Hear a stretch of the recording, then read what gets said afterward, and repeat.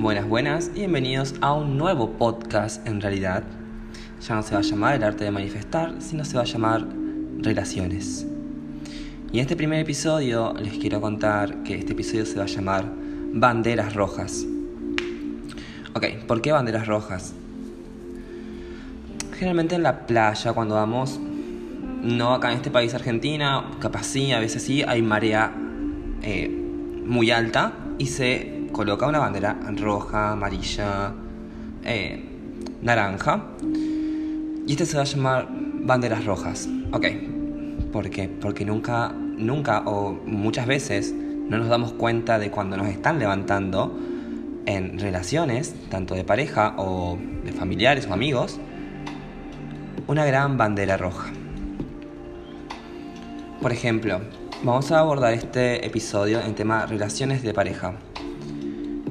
Cuando hablamos de relaciones por ahí y cuando hay un corte de una relación, generalmente uno tiene como más culpa e intenta recuperar a otra persona y dice que esto es mi culpa porque yo fui así y porque esto que lo otro.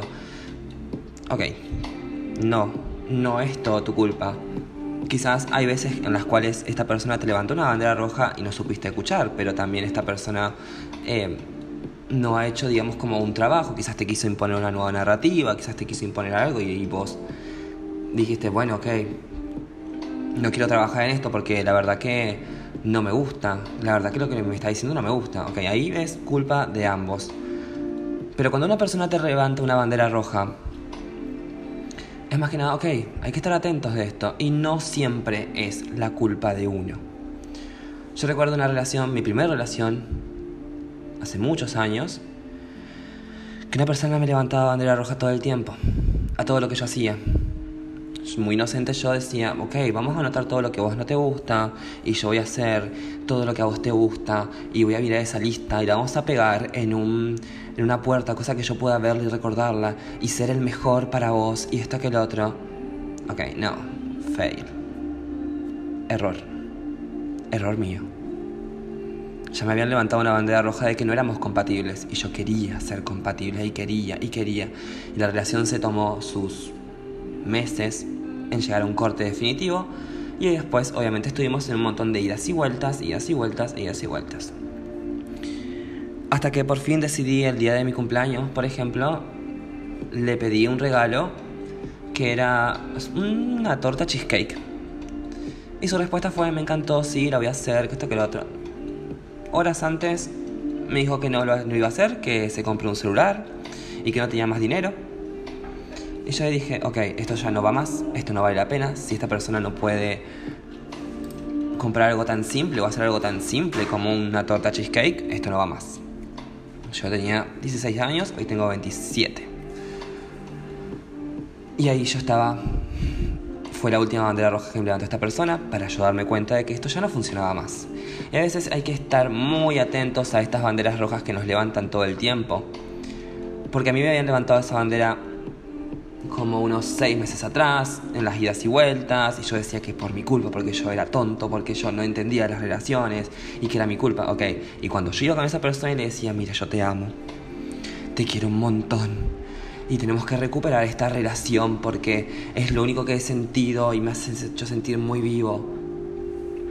Caminando con las rodillas estaba. Y a veces esta persona me decía, sí, es tu culpa. Todo es tu culpa. Yo soy perfecto. Quizá no me lo decía así, pero sí que me decía, esto es tu culpa. Todo es tu culpa. Y ahí la culpa siempre en relaciones es de a dos. Si ahora vas con una persona y le dices todo esto, que te amo y que te quiero y que estas cosas, ok.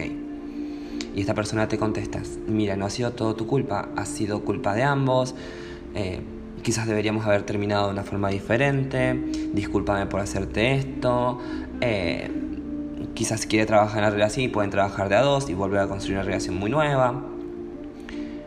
Pero hay que estar muy atentos a cuando una persona no nos dice eso es una gran bandera roja también, de que te dice que es todo tu culpa. Y esas relaciones no funcionan. Como tampoco quiero hablar de una gran bandera roja que muchos no se dan cuenta y después se están preguntando al tarot 2, 3, 5, 6 veces. Empezar una relación con una persona que recién terminó la relación. Entonces esto se traduce como, ok, vas a ser vos mi sostén para que yo pueda superar a la otra persona. Y cuando esto pasa, no va a ser la relación de por vida con vos. Esta persona realmente va a volver con su ex, porque cuando su ex empieza a ver que esta persona está teniendo algo mejoría con una nueva persona, va a empezar a hablar, va a empezar a mostrarse. Y esto pasa muchísimas veces. Cuando una persona termina una relación y pasa una semana y ya se quiere poner con otra persona, ok, no. Gran bandera roja. Grandísima bandera roja. Puedes dejar que pasen los meses para que esta persona se decida, porque realmente va a volver con su ex. Va a volver con su ex o a la vida que tenía antes. Y es que dejarlo, porque ¿qué quieres? ¿Estar en relación ahora para estar un momento feliz y luego sufrir como nunca? ¿O realmente estar con alguien que realmente te valore, que haya tenido un camino de introspección, que haya estado solo, se haya analizado bastante? ¿Qué es lo que tú quieres? ¿Sufrir bastante tiempo por una relación que no funcionó y que una persona empezó cuando no debía empezarlo? Con ese famoso dicho de sacar un clavo con otro clavo. No funciona. No funcionan esas relaciones. Así que les doy mi consejo. Cada vez que quieran estar con una persona, pregunten, averigüen, fíjense cuándo esta persona ha dejado de estar en una relación. Si esta persona está sola hace 6 meses, es un buen partido.